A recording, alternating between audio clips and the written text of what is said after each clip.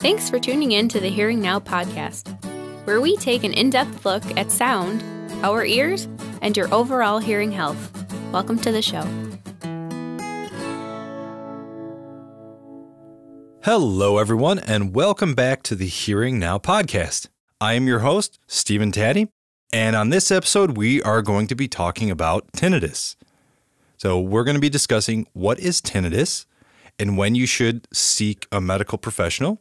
We're going to learn how to better manage your tinnitus with some scientifically proven techniques and therapies, because there are some of those out there. And then we're going to talk about how we can, better take control of our hearing and protect our ears to decrease the chances of getting tinnitus in the first place, or decrease the chances of our tinnitus getting worse. Let's start off with kind of what is this noise? I'm going to play some examples for you, or some emulations of what tinnitus might sound like.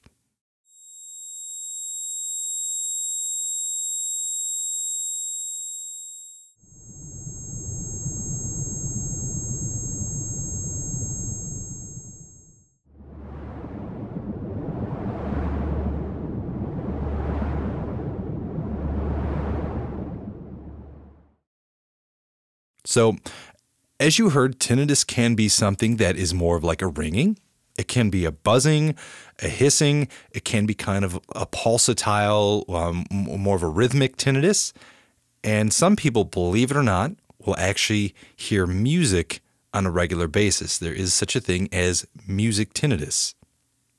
It can be spontaneous, where maybe you just hear kind of a high-pitched ringing for 30 seconds to a minute, and then it goes away, or it can be something that is more constant.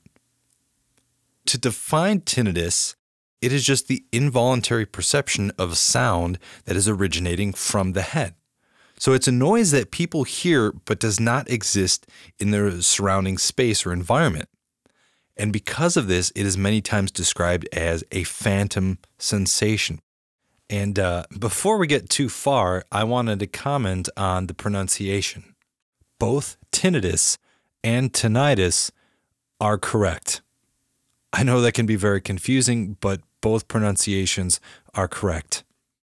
So there is still a lot of uncertainty regarding tinnitus, and a lot of research is still needed for us to fully understand it.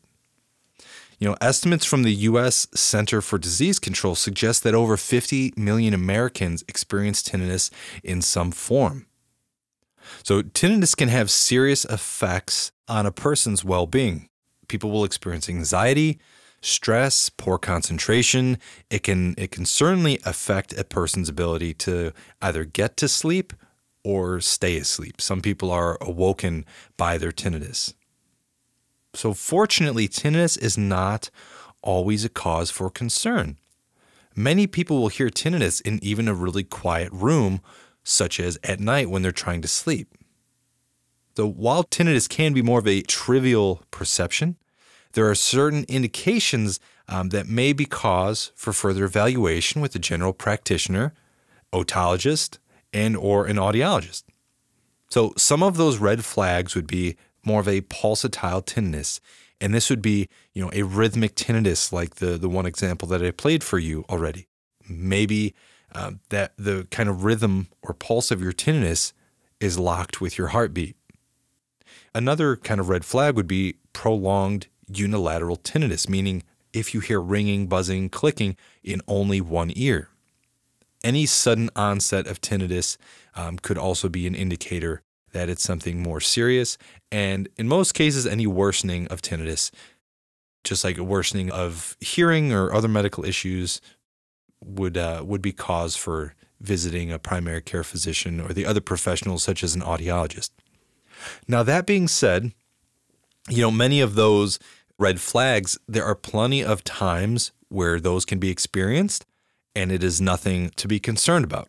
For example, when many people get their heart rate up, let's say they're working out, it's not uncommon for you to hear or feel your heartbeat a little bit more.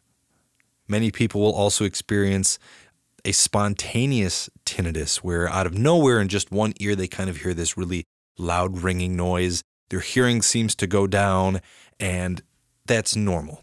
that is believed to be just random neuronal firings in the brain. It is not a sign that you've just lost some cells, did not just die. So there are plenty of cases where these quote-unquote red flags are also normal. But just keep that in the back of your mind. If you're experiencing on a regular basis more of kind of a rhythmic tinnitus, or maybe you're hearing a consistent ringing in only one ear and that it kind of came out of nowhere, or your tinnitus is getting worse, those are some good indicators that maybe it's time to go get it checked out. I'd really like to bring this up. A lot of times people are confronted with tinnitus, and because there's so much uncertainty regarding it, and because it's this perceptual sound that's only happening in your head, a lot of people have a lot of anxiety regarding it. And then if you look online, there will be a lot of fears that, oh no, there's no cure for tinnitus. And that is not necessarily true. So it's important to note or understand that tinnitus is a symptom in most cases and not a diagnosis. And what I mean by this is tinnitus is the result of something else going on in our bodies. So our ability to cure tinnitus or someone's tinnitus depends on what's causing it. So people can experience tinnitus as a result of ear infections.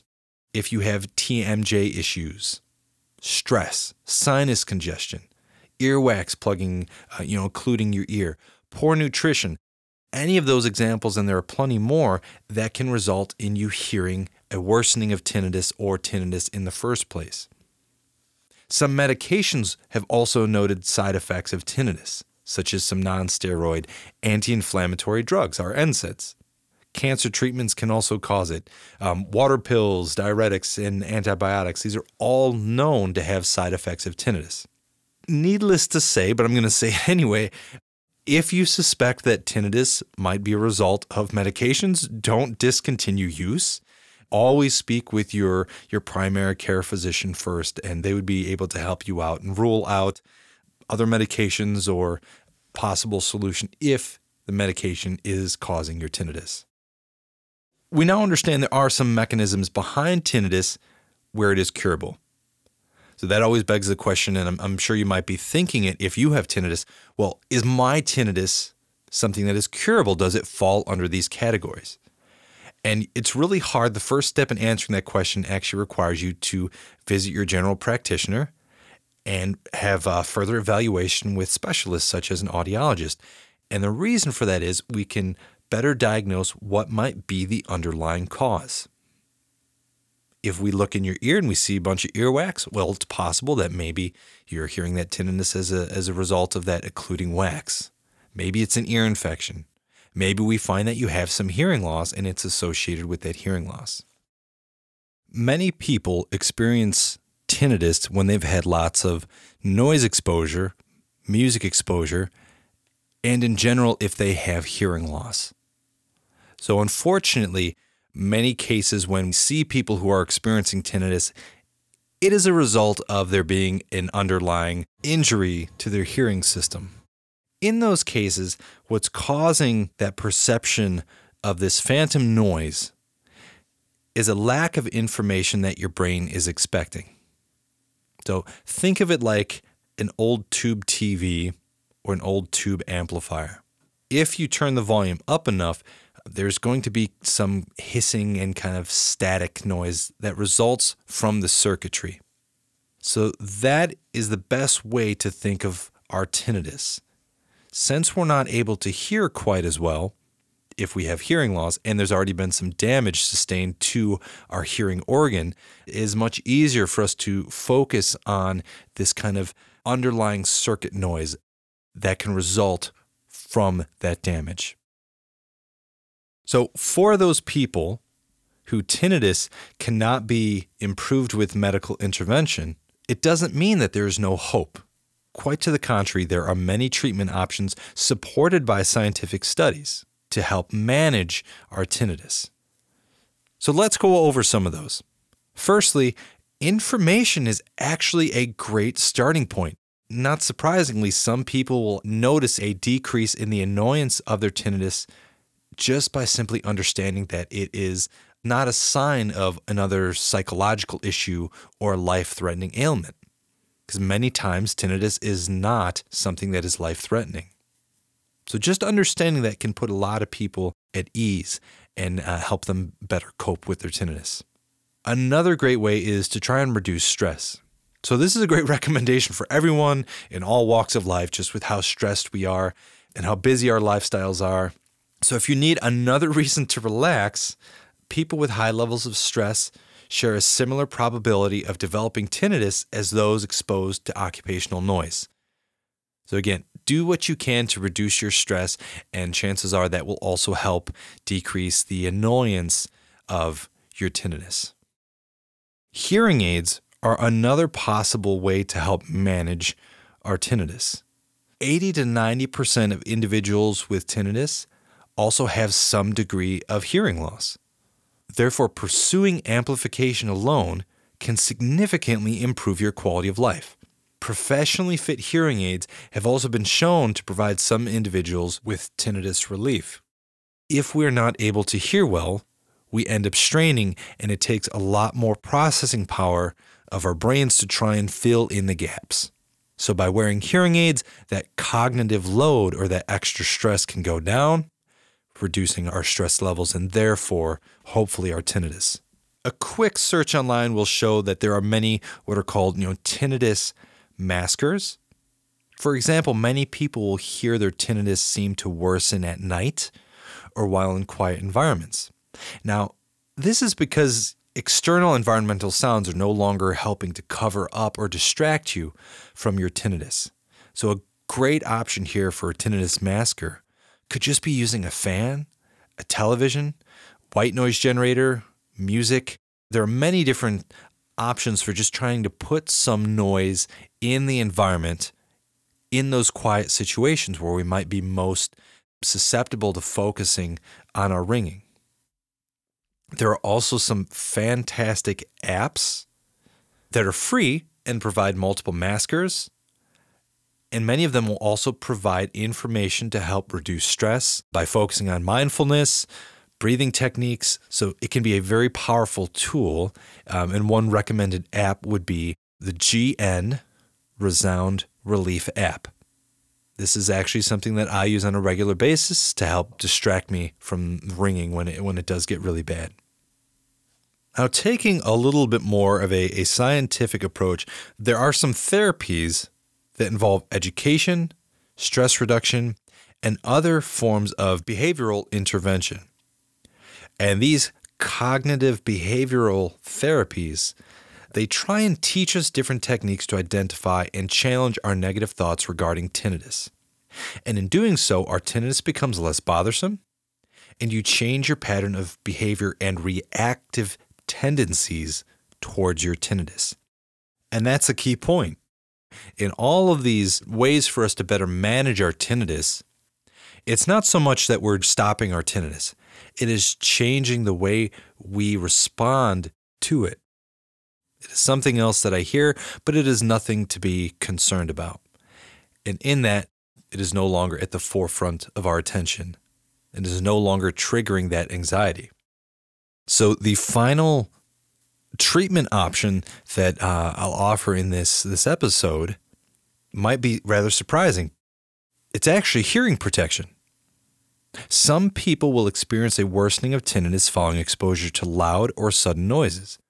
Hearing protection is an easy solution to help stop that.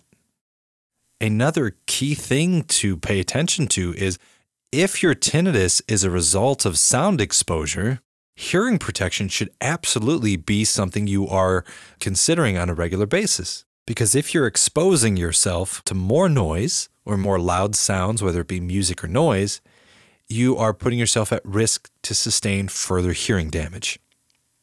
So when looking at these different methods to manage our tinnitus, it's important to do your homework and keep up to date. There are many products on the market without a proven track record. And I wanted to share with you some of those treatment options that are not recommended in the American Academy of Otolaryngology guidelines.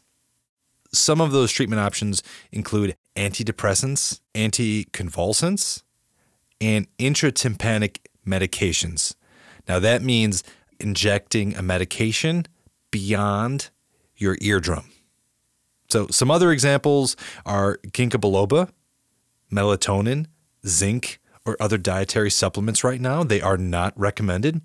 Acupuncture falls under this list, and transcranial magnetic stimulation, or TMS. So those are some examples of treatment options that are currently not recommended, again, by the American Academy of Otolaryngology. So how can we better prevent tinnitus or prevent our tinnitus from worsening? Any discussion of this would be incomplete without addressing the effects of hazardous sound exposure on our hearing system.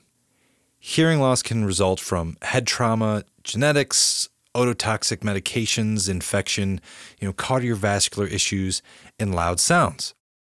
Of those 6, arguably only one is preventable, and that is hearing loss as a result of sound exposure. There is just no way around it.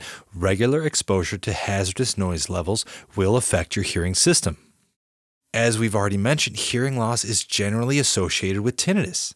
So here are a few really easy tips to help prevent unnecessary damage to your hearing system. Firstly, you can reduce the level of loud sounds. This would be like wearing hearing protection. You can download free apps such as the NIOSH sound level meter, and this allows you to monitor sound levels in your environment. And it's free. You can have it right on your phone, and it puts you in control. And this is a really big personal recommendation. Purchase earplugs that either come with a keychain carrying case, or purchase a separate keychain carrying case. That way, you always have your hearing protection at arm's length. So there are many considerations regarding tinnitus and overall health. If you have questions, never hesitate to reach out to an audiologist in your area. Considering the negative effects of tinnitus, it really takes such little energy to look out for your hearing. And it's really simple. If you have questions, reach out to a professional in your area. And that about wraps it up for this episode. Thank you for tuning in, and see you soon. Thank you for listening to the Hearing Now podcast, and stay tuned for our next episode. Have questions or ideas for new content? Drop us a line at thehearingnowpodcast@gmail.com.